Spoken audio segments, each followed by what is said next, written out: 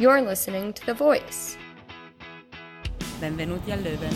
Leuven, jo. Добро пожаловать в Leuven. Bienvenue à Leuven. Willkommen in Leuven. 루벤에 오신 걸 환영합니다. Welcome in Leuven. Hello everybody, this is The Voice on Radio. My name is Philip, and I will be your host for this evening. And well, unfortunately today we have no co-host, but I promise you that we're going to have a very, very exciting podcast today. Well, so I think we should jump in straight in the news. So I really tried to, well, as I usually mention, to try to select news that are not related to the coronavirus. And so I think we can get started. So the first news is made by KU Leuven itself. Neurobiologists at the university have discovered how the signaling molecule neuromedin U plays a crucial role in our learning process. The protein allows the brain to recall negative memories and, as such, learn from the past. So let's suppose if a certain type of food or drink has made you ill in the past, well, you will avoid it in the future. This is what common sense actually says, and this is what your brain tries to do. Similarly, you will try to avoid an uncomfortable situation that has made you anxious before. And this learning process, which is based on unpleasant or negative memories, is extremely, extremely important. It has fascinated researchers for years, and finally, this research from KU Leuven shed light on this matter. Because our communication between brain cells is very similar to those of worms, researchers have been studying these worms, actually, to get to know more about our brain cells. And I'll quote the researchers now. We found that the protein plays a very specific role in the learning process. It ensures that the worm is able to learn from past experiences. If the worm encounters a salty environment without food, it will avoid the salt on future occasions. However, if we temporarily block neuromedin U, the worm forgets this experience and will be drawn to the salt again. This means that the protein doesn't help to make the association, but it does help to recall it. And I will quote the researchers again.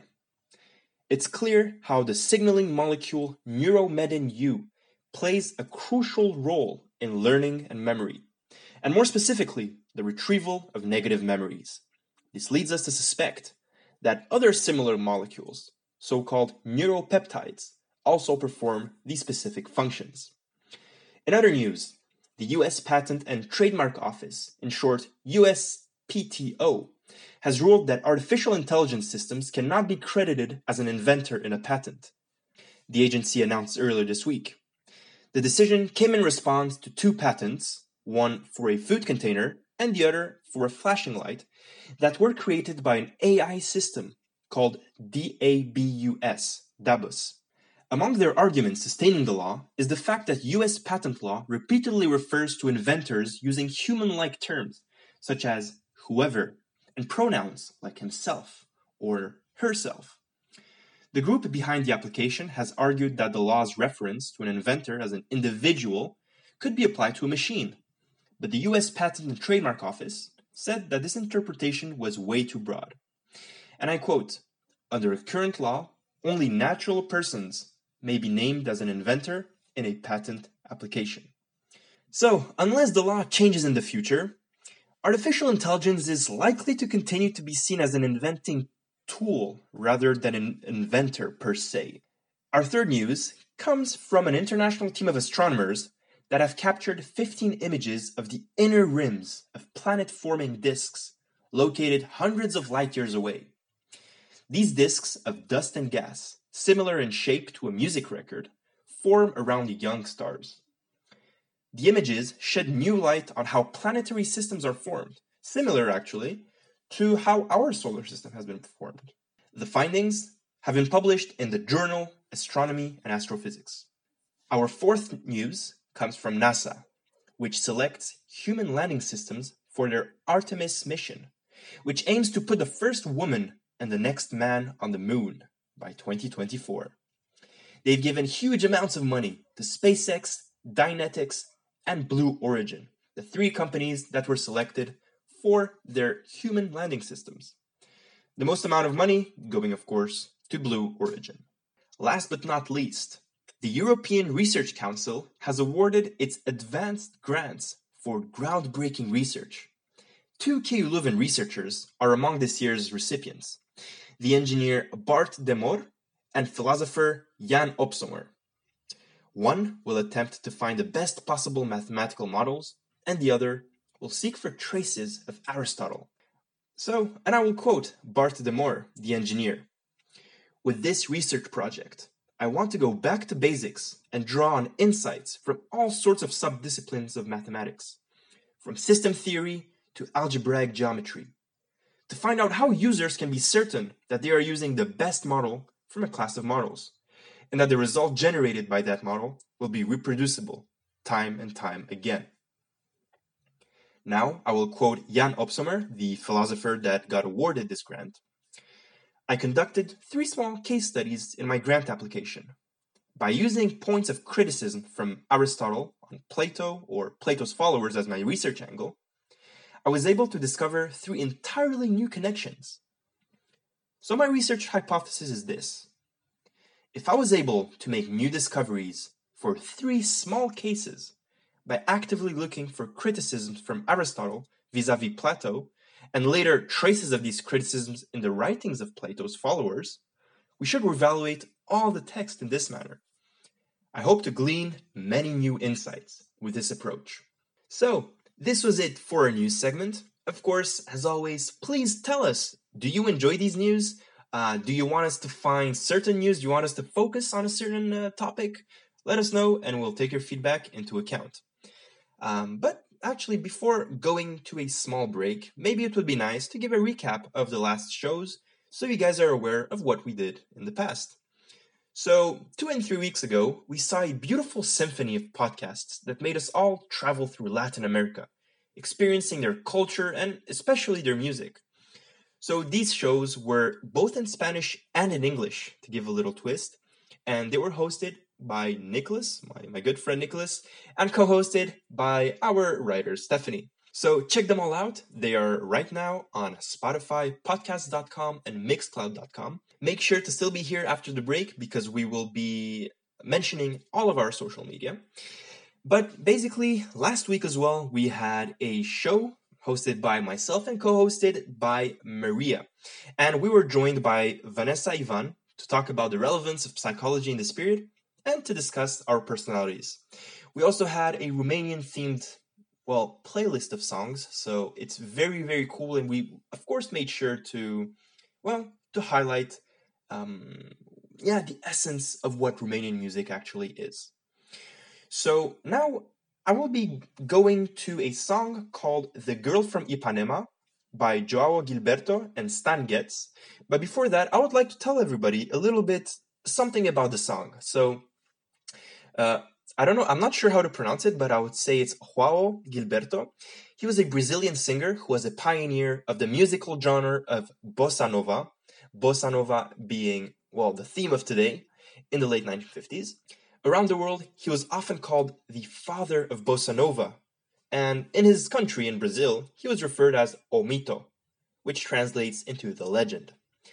The inspiration for this song came while the songwriters were sat in a cafe bar called Veloso in Ipanema in the early 60s. Every day, they would see a beautiful young girl walk by while out shopping or on her way to the beach. The two men, the two writers, were enchanted by her beauty and used their crush on this local girl as a source of inspiration for their new song. The song was originally composed for a musical comedy written by Moraes and had the name Menina do Passa, or The Girl Who Passes By. Funnily enough, actually, while making my research, I found out that The Girl from Ipanema was also used during the opening ceremony of the 2016 Olympics in Rio. So, as I was saying, what you will hear next is The Girl from Ipanema by Joao Gilberto and Stan Getz. Enjoy.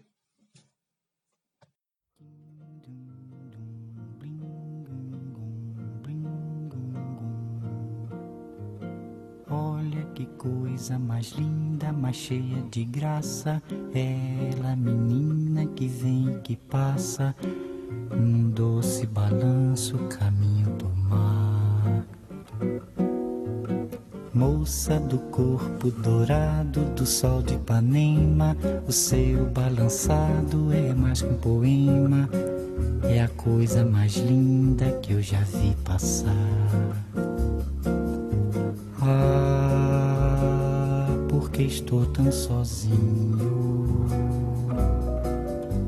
Ah, porque tudo é tão triste. A beleza que existe, a beleza que não é só minha, que também passa sozinha. Ah, se ela soubesse que quando ela passa, o mundo sorrindo se enche de graça e fica mais lindo por causa do amor.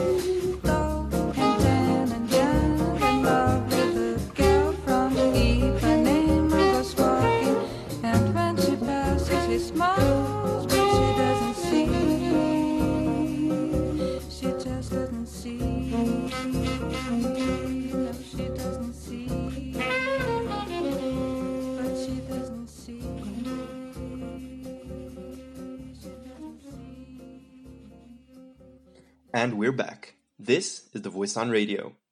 So the song that you just heard is The Girl from Ipanema by Joao Gilberto and Stan Getz. So basically, this song is a cover of the original song. There's plenty of covers of this song, and it's one of the most covered songs from Bossa Nova actually in history. But I really liked this one, especially because of they blend in so many instruments, and it's made in such a happy way as well, which really, just made me put it here instead of the original one. But anyways, I would like to highlight our social media where everybody can follow us and check us out. So we are present on Facebook at The Voice International Student Publication. We are also on Instagram at thevoicekuleuven.be. And our writer Adele also writes some daily stories on the account Word on the Strat on Instagram. So it's word _on_de_strat. So Word on the Strat. We are also on Spotify, podcast.com, and mixcloud.com under the name The Voice on Radio with an exclamation mark, or just search The Voice KU Leuven on Spotify, because Spotify really, it's being a little bit annoying, and sometimes it doesn't want to show us in the search bar, so just search in The Voice KU Leuven. Finally, I would like to highlight our website, thevoicekuleuven.be, where you can find all of our articles. As you all know, we are mainly a student magazine, but we also do this complimentary radio shows because, it just makes us feel good and it brings something refreshing as well. So check all of our articles at thevoicekuleuven.be. Now, I would like to introduce today's topic. I kind of spoiled it actually, when I was introducing the first song. But essentially, you guessed it, Bossa Nova is the genre that we chose for today. So let me explain it a little bit. Samba may be Brazil's most defining music from a global point of view, but Bossa Nova is equally important, I think, within the country. Bossa Nova infuses samba with jazz and blues to create a nostalgic yet very heartwarming sound. So I've selected a very nice song. This is one song that I really, really love. So it's called País Tropical by Sergio Mendes and Brazil 77. It's originally written by Jorge Ben-Hor, a Brazilian singer, and this song has been covered by all sorts of artists, including, of course, Sergio Mendes. As some of you may know, during the 60s until the 80s, the Fifth Brazilian Republic ruled in the country, which, simply put, created a dictatorship. To show a little bit the dictatorship stupidity, even Ben's songs were censored. They thought that País Tropical was a secret code. So, very messy, but anyways, enjoy the next song, País Tropical, by Sergio Mendes and Brazil 77.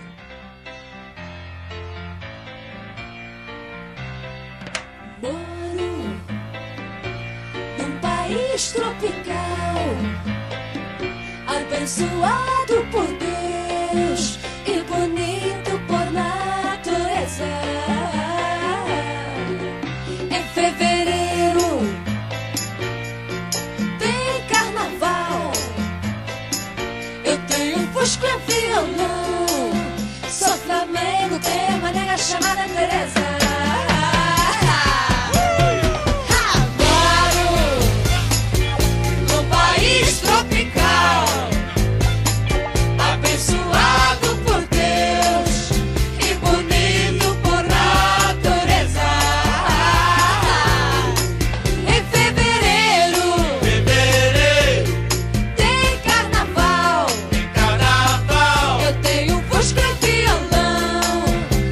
Flamengo tem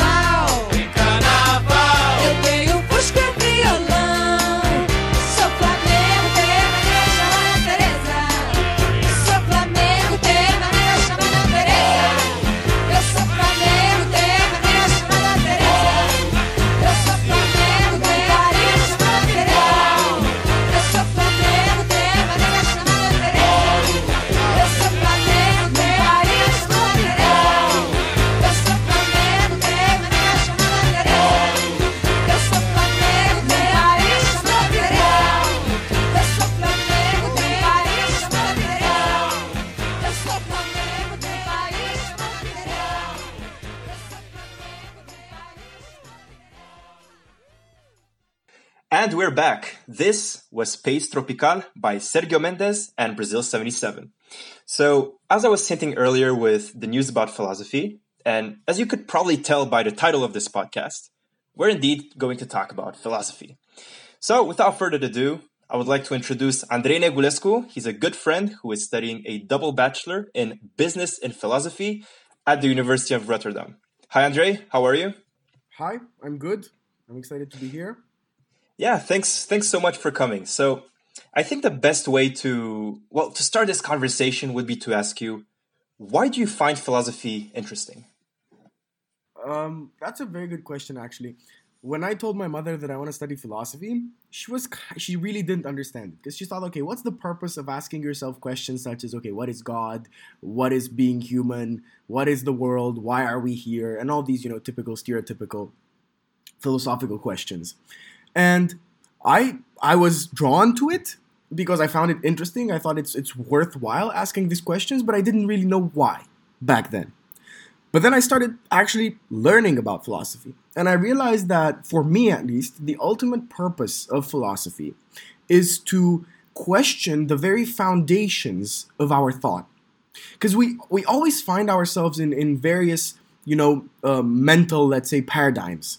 In the sense that we take some things for granted. For example, today we would argue that the paradigm we find ourselves in would be kind of a paradigm of success, maybe, where we take it for granted that the ultimate goal in life is to have a successful career, to make a lot of money, to own a lot of things, and to have a happy family.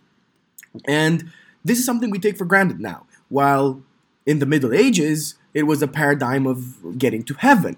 That was the whole thing. Happiness did not count. This current life did not count. All that mattered is to act virtuously so that you would ultimately end up in heaven. And that was the paradigm. The paradigm in ancient Greece was that things work and that you need democracy. At that level, how democracy was in Athens. It wasn't really democracy because only a handful of people actually had the right to vote. And before the beginning of philosophy, people just took whatever happened for granted or attributed it to gods. And then philosophy came and it kind of shook everything by saying, well, let's start questioning things because we actually don't know. Yeah, is there actually a clear start of philosophy? What is your opinion on this? I don't think I can say that I have an opinion on this.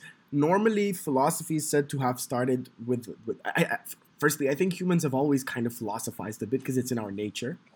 But the first notable beginnings of actual what you call philosophy came from Greece, from the pre-Socratics. I think one of the agreed upon first philosophers was Thales, who also did a bit of math, like most Greek philosophers back then.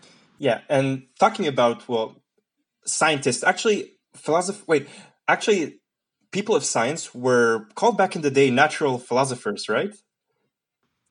Well, you have to always consider when you look at philosophy, one of the things we have to understand is we as humans find it very hard to empathize with people who have a different level of knowledge and understanding of the world than we do. And you can realize that when you try and think about yourself a couple of years ago, and you just can't empathize with the actions you were doing back then because you cannot consciously, put yourself in the boots of a person who did not know the things you know today. And when we think of philosophy throughout history, this is very important because back when the first philosophers emerged, the first theories of the pre-Socratics was that everything is water or everything is fire. This is how it sounded. And now it might sound utterly dumb, but back then you had nothing. There was nothing. You were surrounded by things around you, and they made no sense whatsoever.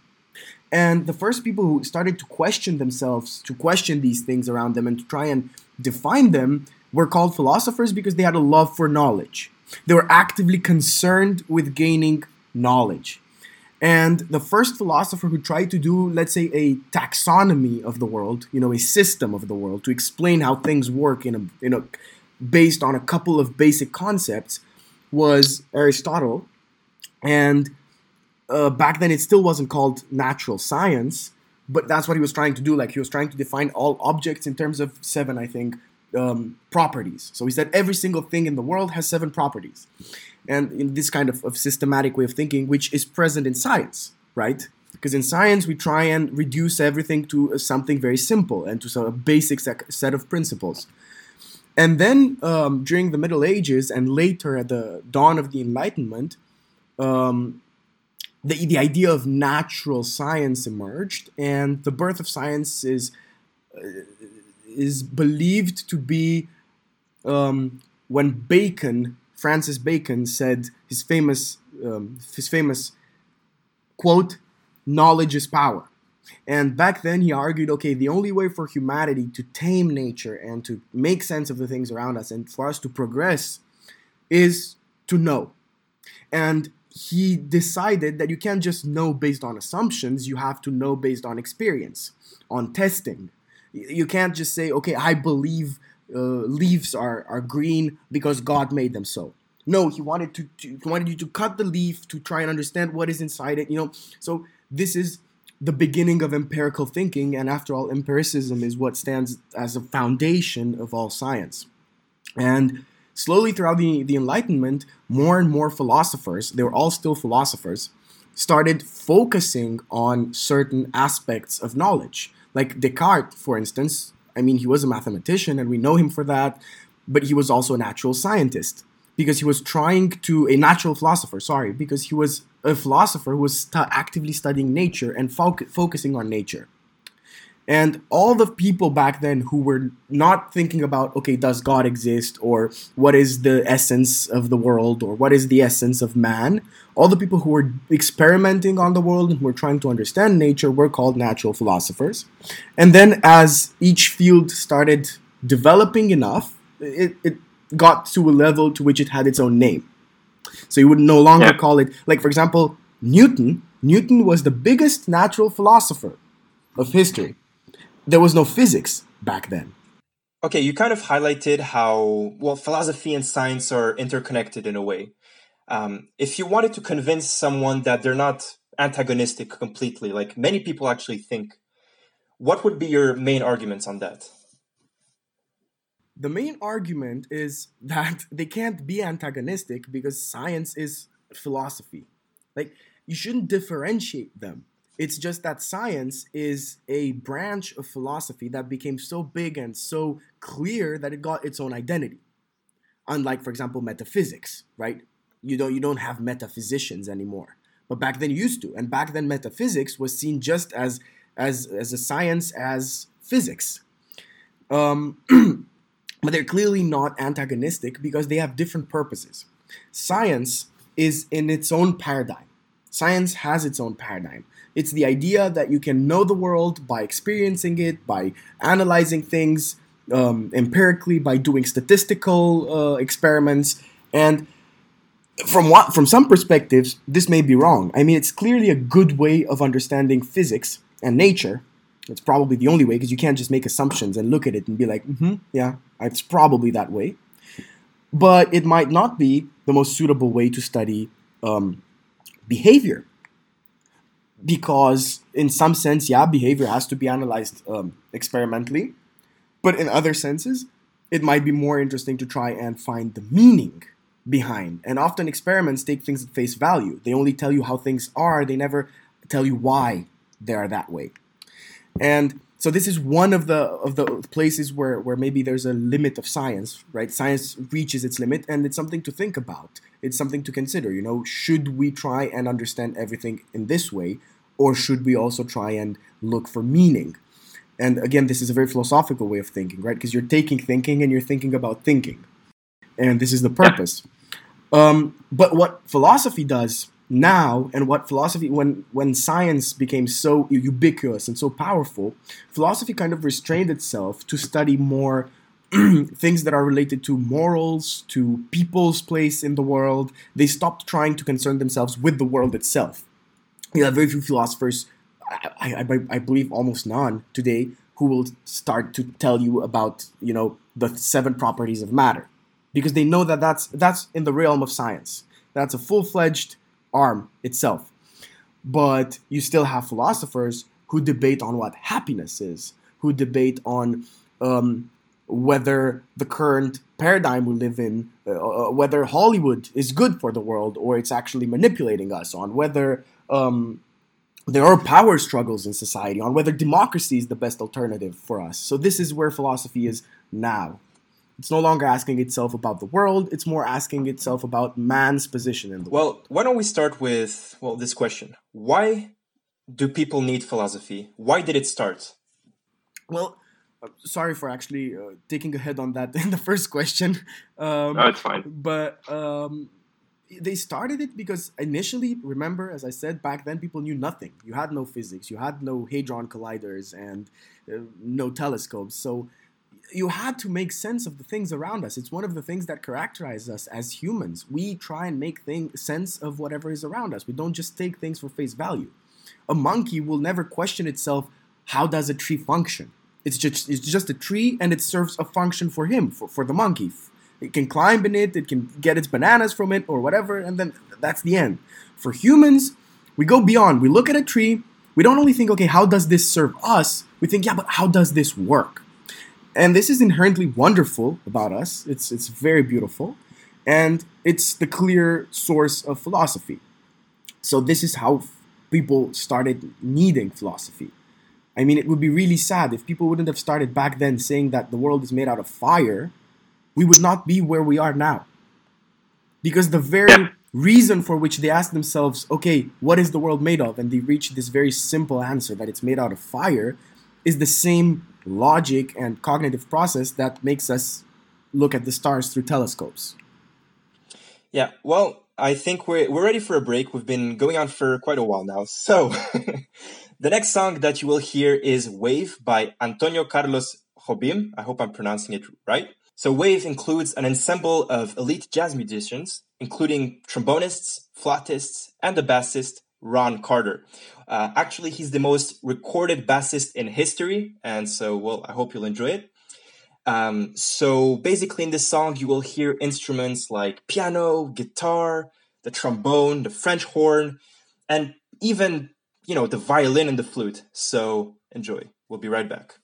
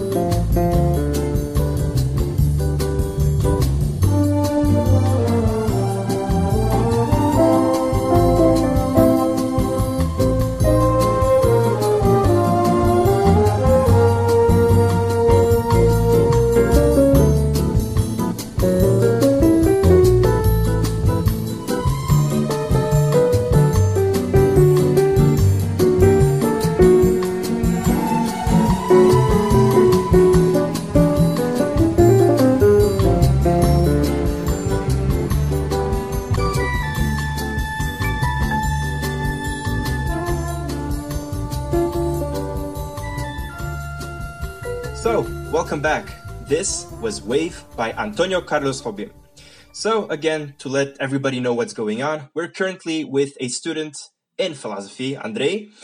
And so we were speaking a little bit about paradigms. So Andrei, could you run us through the process of reaching the paradigm we currently found ourselves in? Interestingly, it all started in the 16th century, I'd say, right? Because, I mean, of course, it all started at the dawn of humanity, but more relevantly, it all started concretely with the Enlightenment. For 2,000 years, we had lived under 1,500 years, we had lived under the mark of Christianity, which had stopped us actively from trying to discover things about the world, because what it was doing was telling us, okay, yeah, you can look for the truth in the world, but as long as it fits with the Bible and with God. And of course, that kind of limits any possible initiative to question the foundations of reality, when you can question the foundations of reality up to a limit. That's counter-philosophical. That's the opposite of philosophy. And so you had, during the medieval times, you had some philosophers who were mostly religious philosophers, like Thomas d'Aquino, and who based their systematic thinking on the Aristotelian model that I spoke about earlier, because that was the only basic science that existed. Of course, some pseudosciences emerged, but those were, by philosophers, they were generally seen as pseudosciences, such as astrology, alchemy, things like this. I think alchemy is the correct way of saying it. Yeah, so you're saying that philosophy was kind of considered a threat back then? Of course, because the church didn't want you to question anything. If you start questioning nature, you start seeing the flaws that exist in the Bible. And so they really like the philosophers to try to make sense of those flaws in the Bible. Like the core of Thomas d'Aquino's, I think, philosophy was to find that, that inherent incompatibility, it's the key problem of the Bible, is that, okay, God is all good and all powerful. So then why is there evil? It's either that he's not so good or that he's not powerful enough to stop evil from being. And so many, like the philosophers back then, they tried to find an answer to this dilemma. But outside of that, you didn't really have philosophers. And whenever you had somebody who was thinking, let's say, outside the box, he was burned as a witch or as a wizard or as somebody who's encouraging pagan beliefs. The story of Giordano Bruno, who was burned because he believed that the Earth is not the center of the world, but that there is actually more planets. And he even framed it in a religious manner. He said that we can see the beauty of God's creation because the beauty extends so much further than just to our planet, and they still burned him because they found that thought threatening. If I can ask you a question, why do you think religion is so influential? Why does it have such an effect on people's minds? Actually, I can reach that if I will arrive at existentialism, upon which we will touch if we speak about coronavirus. There I can answer this question because it's actually very much related to that. But yeah, back then, not knowing anything, let's say that in that context, people didn't know anything. So of course, you take whatever explanation you receive, and the Bible was a plausible explanation at that point, and you couldn't really disprove it. Like today, you might have really good arguments against the Bible, but back then you didn't really have arguments against the Bible. It seemed like a very plausible truth about the world. So then the Enlightenment basically did the following thing. I don't want to spend too much time going through it, but the core idea of the Enlightenment was to create the autonomous subject. This is how Kant named him. So Kant came, let's say, at the peak of the Enlightenment. He put an end, let's say, to what we commonly agree upon as being the period of the Enlightenment. And Kant said that the ultimate achievement of this movement in philosophy and art and thought was that we created this idea of a man or woman who can think freely, who can actually free himself from all the chains that bind him, which before were the Bible, the church, monarchy, the idea of a monarchy, and this was the ultimate result for Kant. Right? We are people we can question authority, we can question the church, And that's important because that allows us to philosophize. It allows us to question the foundations upon which our world is built in order to strengthen them, to make them better, so that we can build better and higher. And that was basically the Enlightenment is what it defines the way we think now. Because during the Enlightenment, this whole idea of progress came, this whole idea of taming nature. Think about it. Francis Bacon said we have to learn how to tame nature. And think about the implications of that very idea today. When we didn't stop by taming nature, we started abusing it. And that's all based on that paradigm. You have many cultures around the world which were not touched by this kind of thinking, which believe that you're part of the flow, you're part of nature. You don't control nature, you are nature. And this was the way, this is a very, very good way of thinking. But we, during the period of the Enlightenment, started considering that no, we're not nature. We are actors, and nature is our board, and we play on it, and we play with it. You see, like this is the point of philosophy, because we take these things for granted. For us as Western people, we think, like, if you dig down, you realize that your assumption is that you are a player in nature. And you can't possibly conceive the idea that you are as much nature as the tree that is next to you. Because ultimately you are. There's no difference between you and the tree. And many cultures think this way. But philosophy, the Enlightenment, brought us to think the way we think now. Can there be anything agreed upon in philosophy? Or is it always subjective in every single way possible? It's hard, because the purpose of philosophy is not even to reach consensus. The purpose of philosophy is not even to give answers. The purpose of philosophy is to frame questions, is to make you ask the right questions.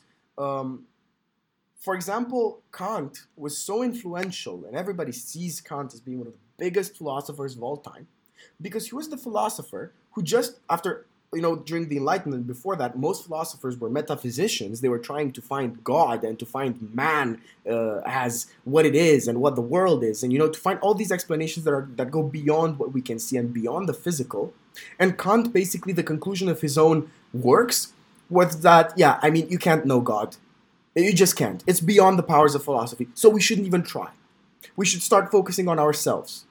So you see, it's a different way of framing things. For a metaphysician, coming and saying, you can't know God, is the ultimate failure. For Kant, it was just, let's just accept this and go on with our lives. And you have some philosophers who agreed with each other. You had some philosophers who did not, but you can never speak of truth in philosophy. So when Kant, you already see this idea that we have to tame nature, that we're actors in nature, which is fundamental to the way we think today. And then came this very powerful idea of success. When you suddenly start trying to tame nature, you give up the idea that you're part of a flow, and you start acting and believing that you should influence the flow. And if you start influencing the flow, then you start having a hierarchy based on who influences it more successfully, right? Who reaches the more of whatever you're trying to reach. And this idea of success emerged.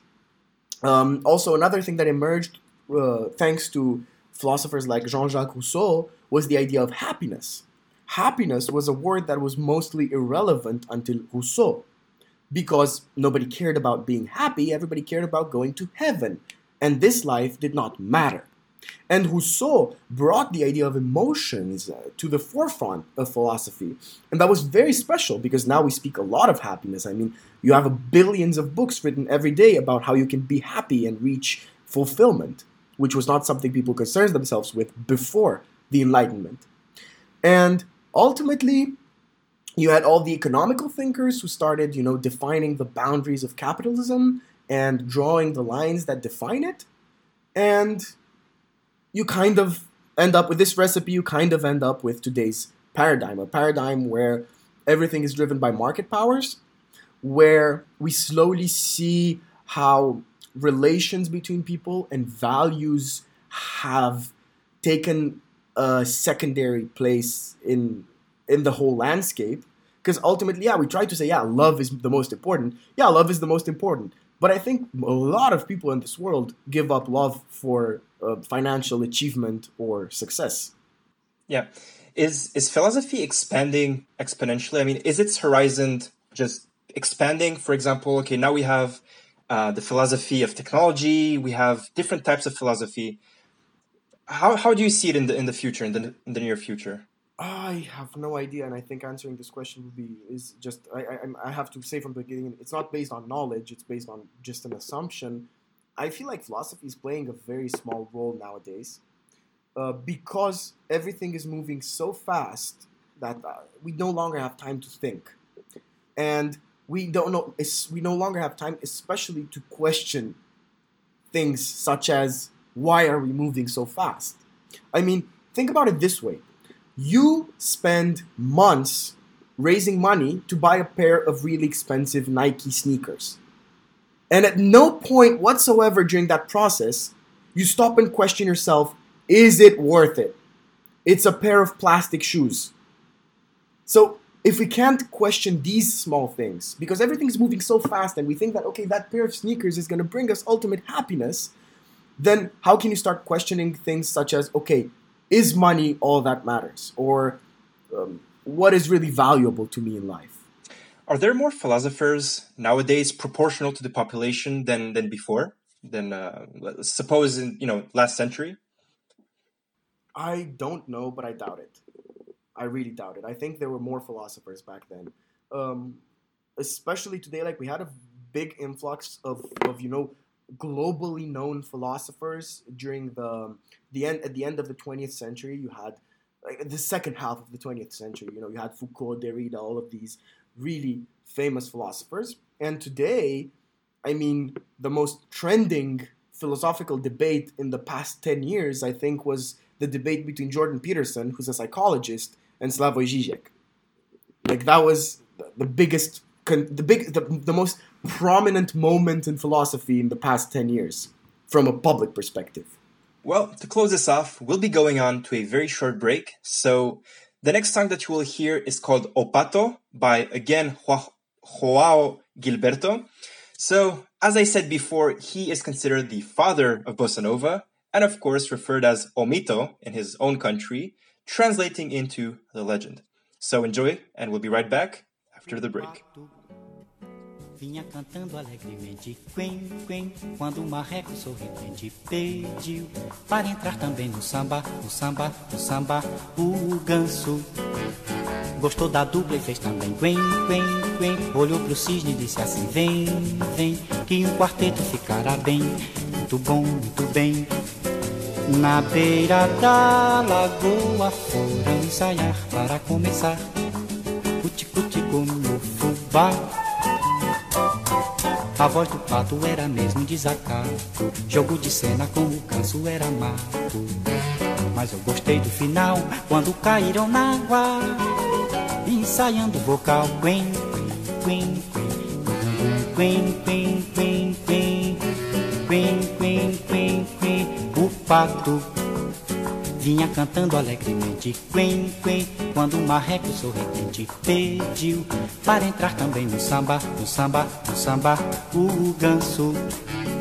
Gostou da dupla e fez também quen, quen, quen, olhou pro cisne e disse assim, vem, vem, que um quarteto ficará bem, muito bom, muito bem. Na beira da lagoa foram ensaiar para começar, cuti-cuti-cu no fubá. A voz do pato era mesmo desacato, jogo de cena com o ganso era mato.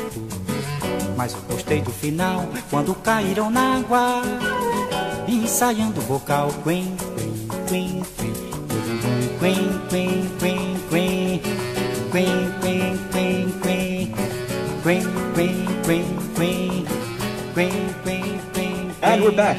This was Opato by Joao Gilberto.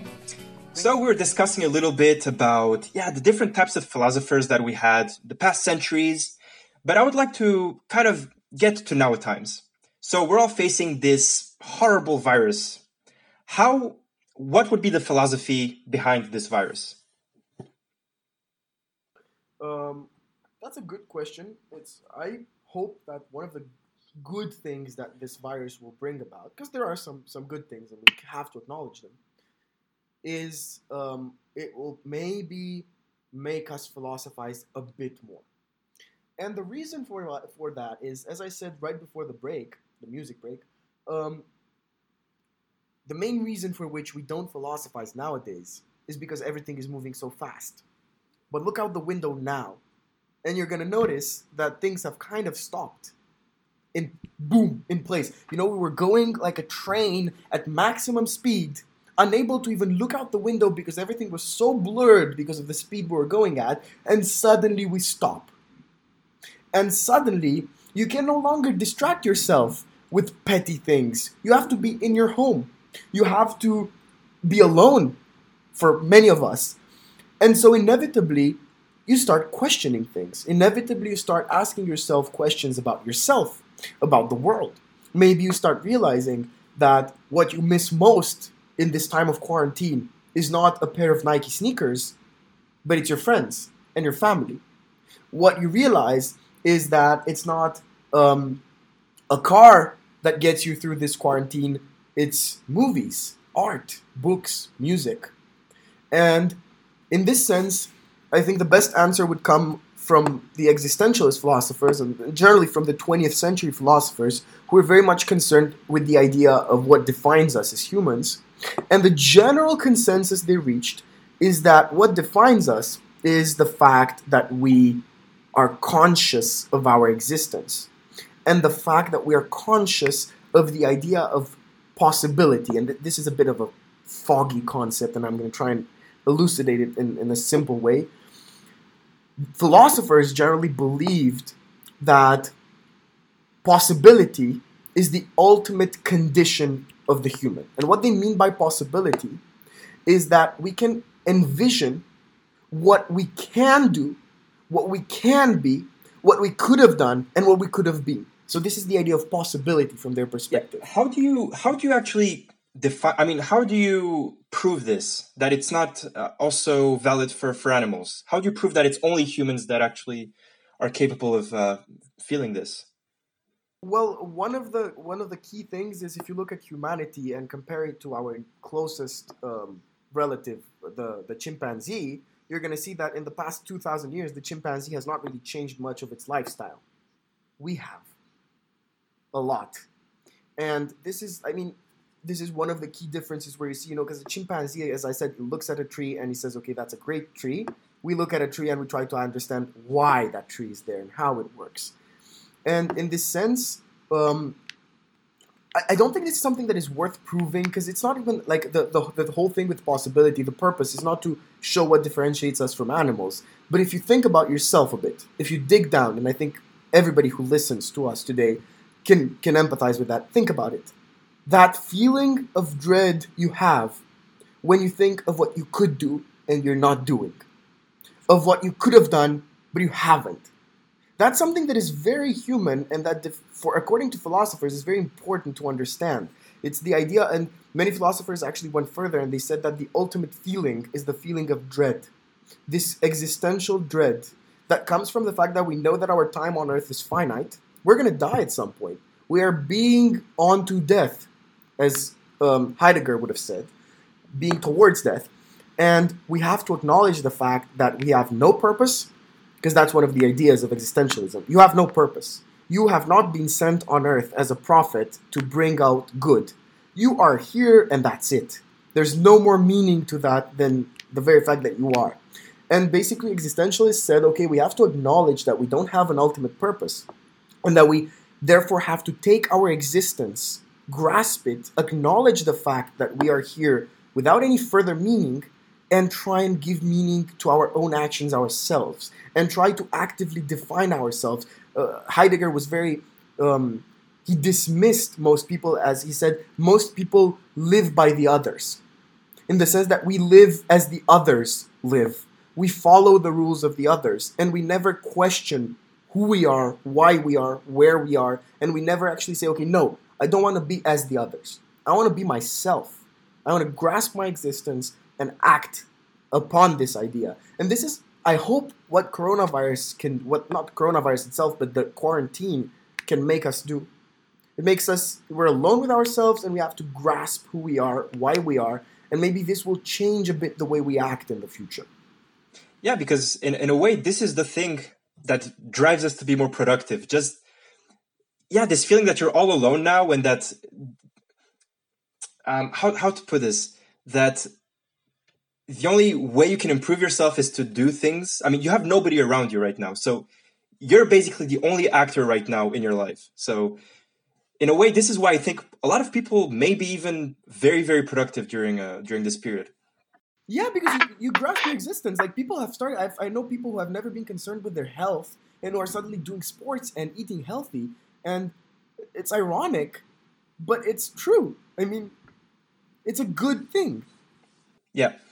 What could you say about the morality of us opening our countries again? So to allow free travel and to open businesses, because on the one hand we're battling saving economies of certain countries, but on the other hand we're risking many lives. This is, before I can answer this question, I have to make a disclaimer. We're talking about decisions that influence people's lives. So we cannot talk about it lightly, and all that we say is maybe an opinion and nothing more than that. I think here is also kind of we enter the realm of statistics and economics, in the sense of business. And firstly, it depends on the gravity of the virus. If immunity tests show that ultimately the death rate is very low, then we can start thinking about it. Like, for example, just today I read that in the region, in the Bergamo region of Italy, immunity tests on statistically relevant samples of the population showed that 61% of the population is already immune to the virus. So that means that the death rate is somewhere at around a bit below 1%. And then you have some other statistics, such as the fact that, from what I understand from the head of the epidemiological initiatives in Germany, around 50% of the people who have died in Germany of coronavirus would have died anyway within the next 6 months. So this data kind of reframes the problem, because you start comparing the risks of getting coronavirus and dying from it to the risk of dying in a car accident. In the USA, you have 1% risk to die of a car accident during your life.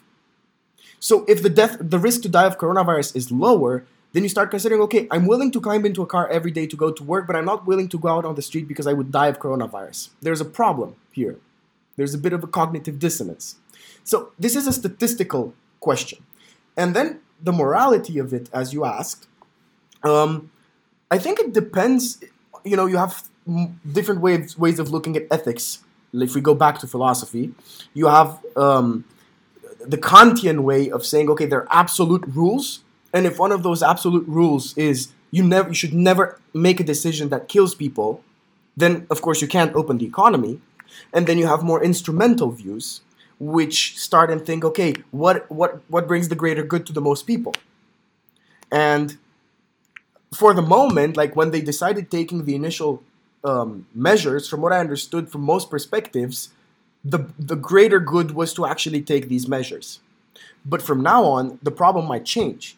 Because, for example, if tourism falls the entire year, the European Union will have a hole in its GDP of at least 30%. There's never in history been registered such a fall in GDP. And the impacts could be huge. We could find ourselves in a crisis for 10, 15 years. It could literally take us 5 steps back in history. So in that sense, maybe it would be more, from an instrumental perspective, it would serve the greater good of more people to open the economy than to keep it closed, to save a couple thousands lives. So you're saying basically that we're kind of taking this utilitarianistic approach right now. I mean, we're at the middle, because on one hand, the best way to save lives is to stop the economy forever. But I mean, you're not really saving lives in the end, because if people die of hunger, then it's a bit worse. So we're in the middle, because we're still taking we're not the most utilitarian approach would be just let everything go. in the sense of not lifting measures gradually, not asking people to wear masks in the bus. No, just letting everything go back to normal, because then you might have an economy that actually rebounds and everything goes back to normal. And of course, you'd have millions of deaths.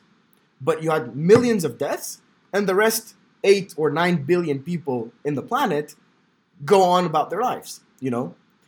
But we're in the middle now, you know?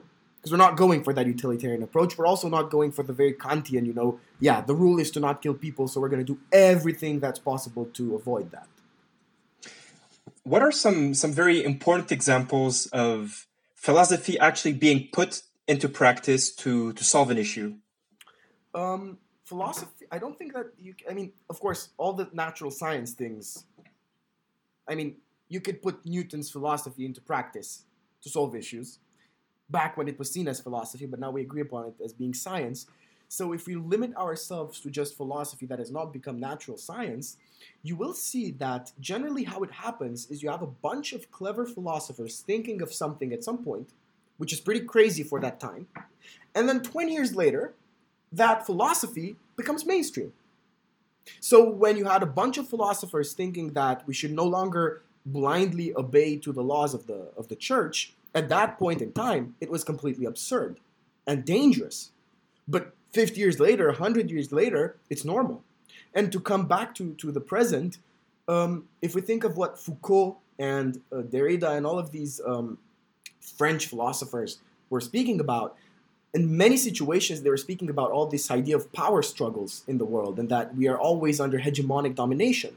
And if you look today at the left wing, at this activism for political correctness and tolerance, it's theoretically an attempt at removing these and unmasking these hegemonical power relations.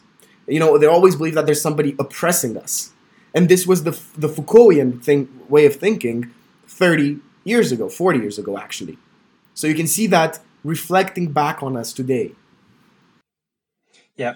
Well, Andre, thank you very, very much for all of your answers. It's been, well, really interesting. And I hope all the listeners that are currently, listening to this podcast also enjoy this type of content. If you do, let us know, and we'll try to bring back some content about philosophy someday. But yeah, thanks so much for coming, Andre. It was really great to have you. It was very enjoyable. I hope I didn't stray off too much. Nah, you were great. So, well, we have to close the show, unfortunately. And actually, this is going to be one of my last shows, for the semester at least, because, well, as you probably know, I'll be going to Australia next year. So I guess it's going to be a while since I come back. So maybe to close this off, we'll be having a beautiful song by our only female singer this time.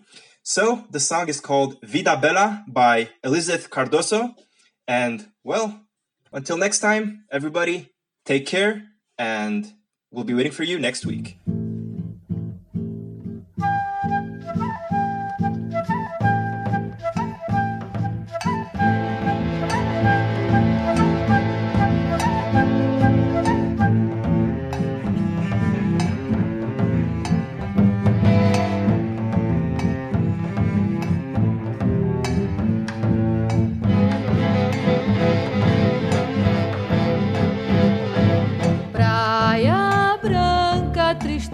Mar sem fim, lua nova, mulher pobre de mim.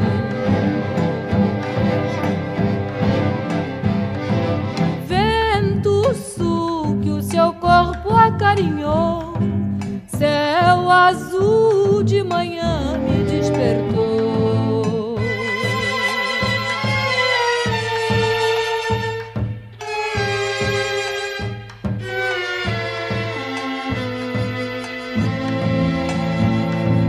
Barco a vela, chopana verde cor, eu e ele, o menino pescador.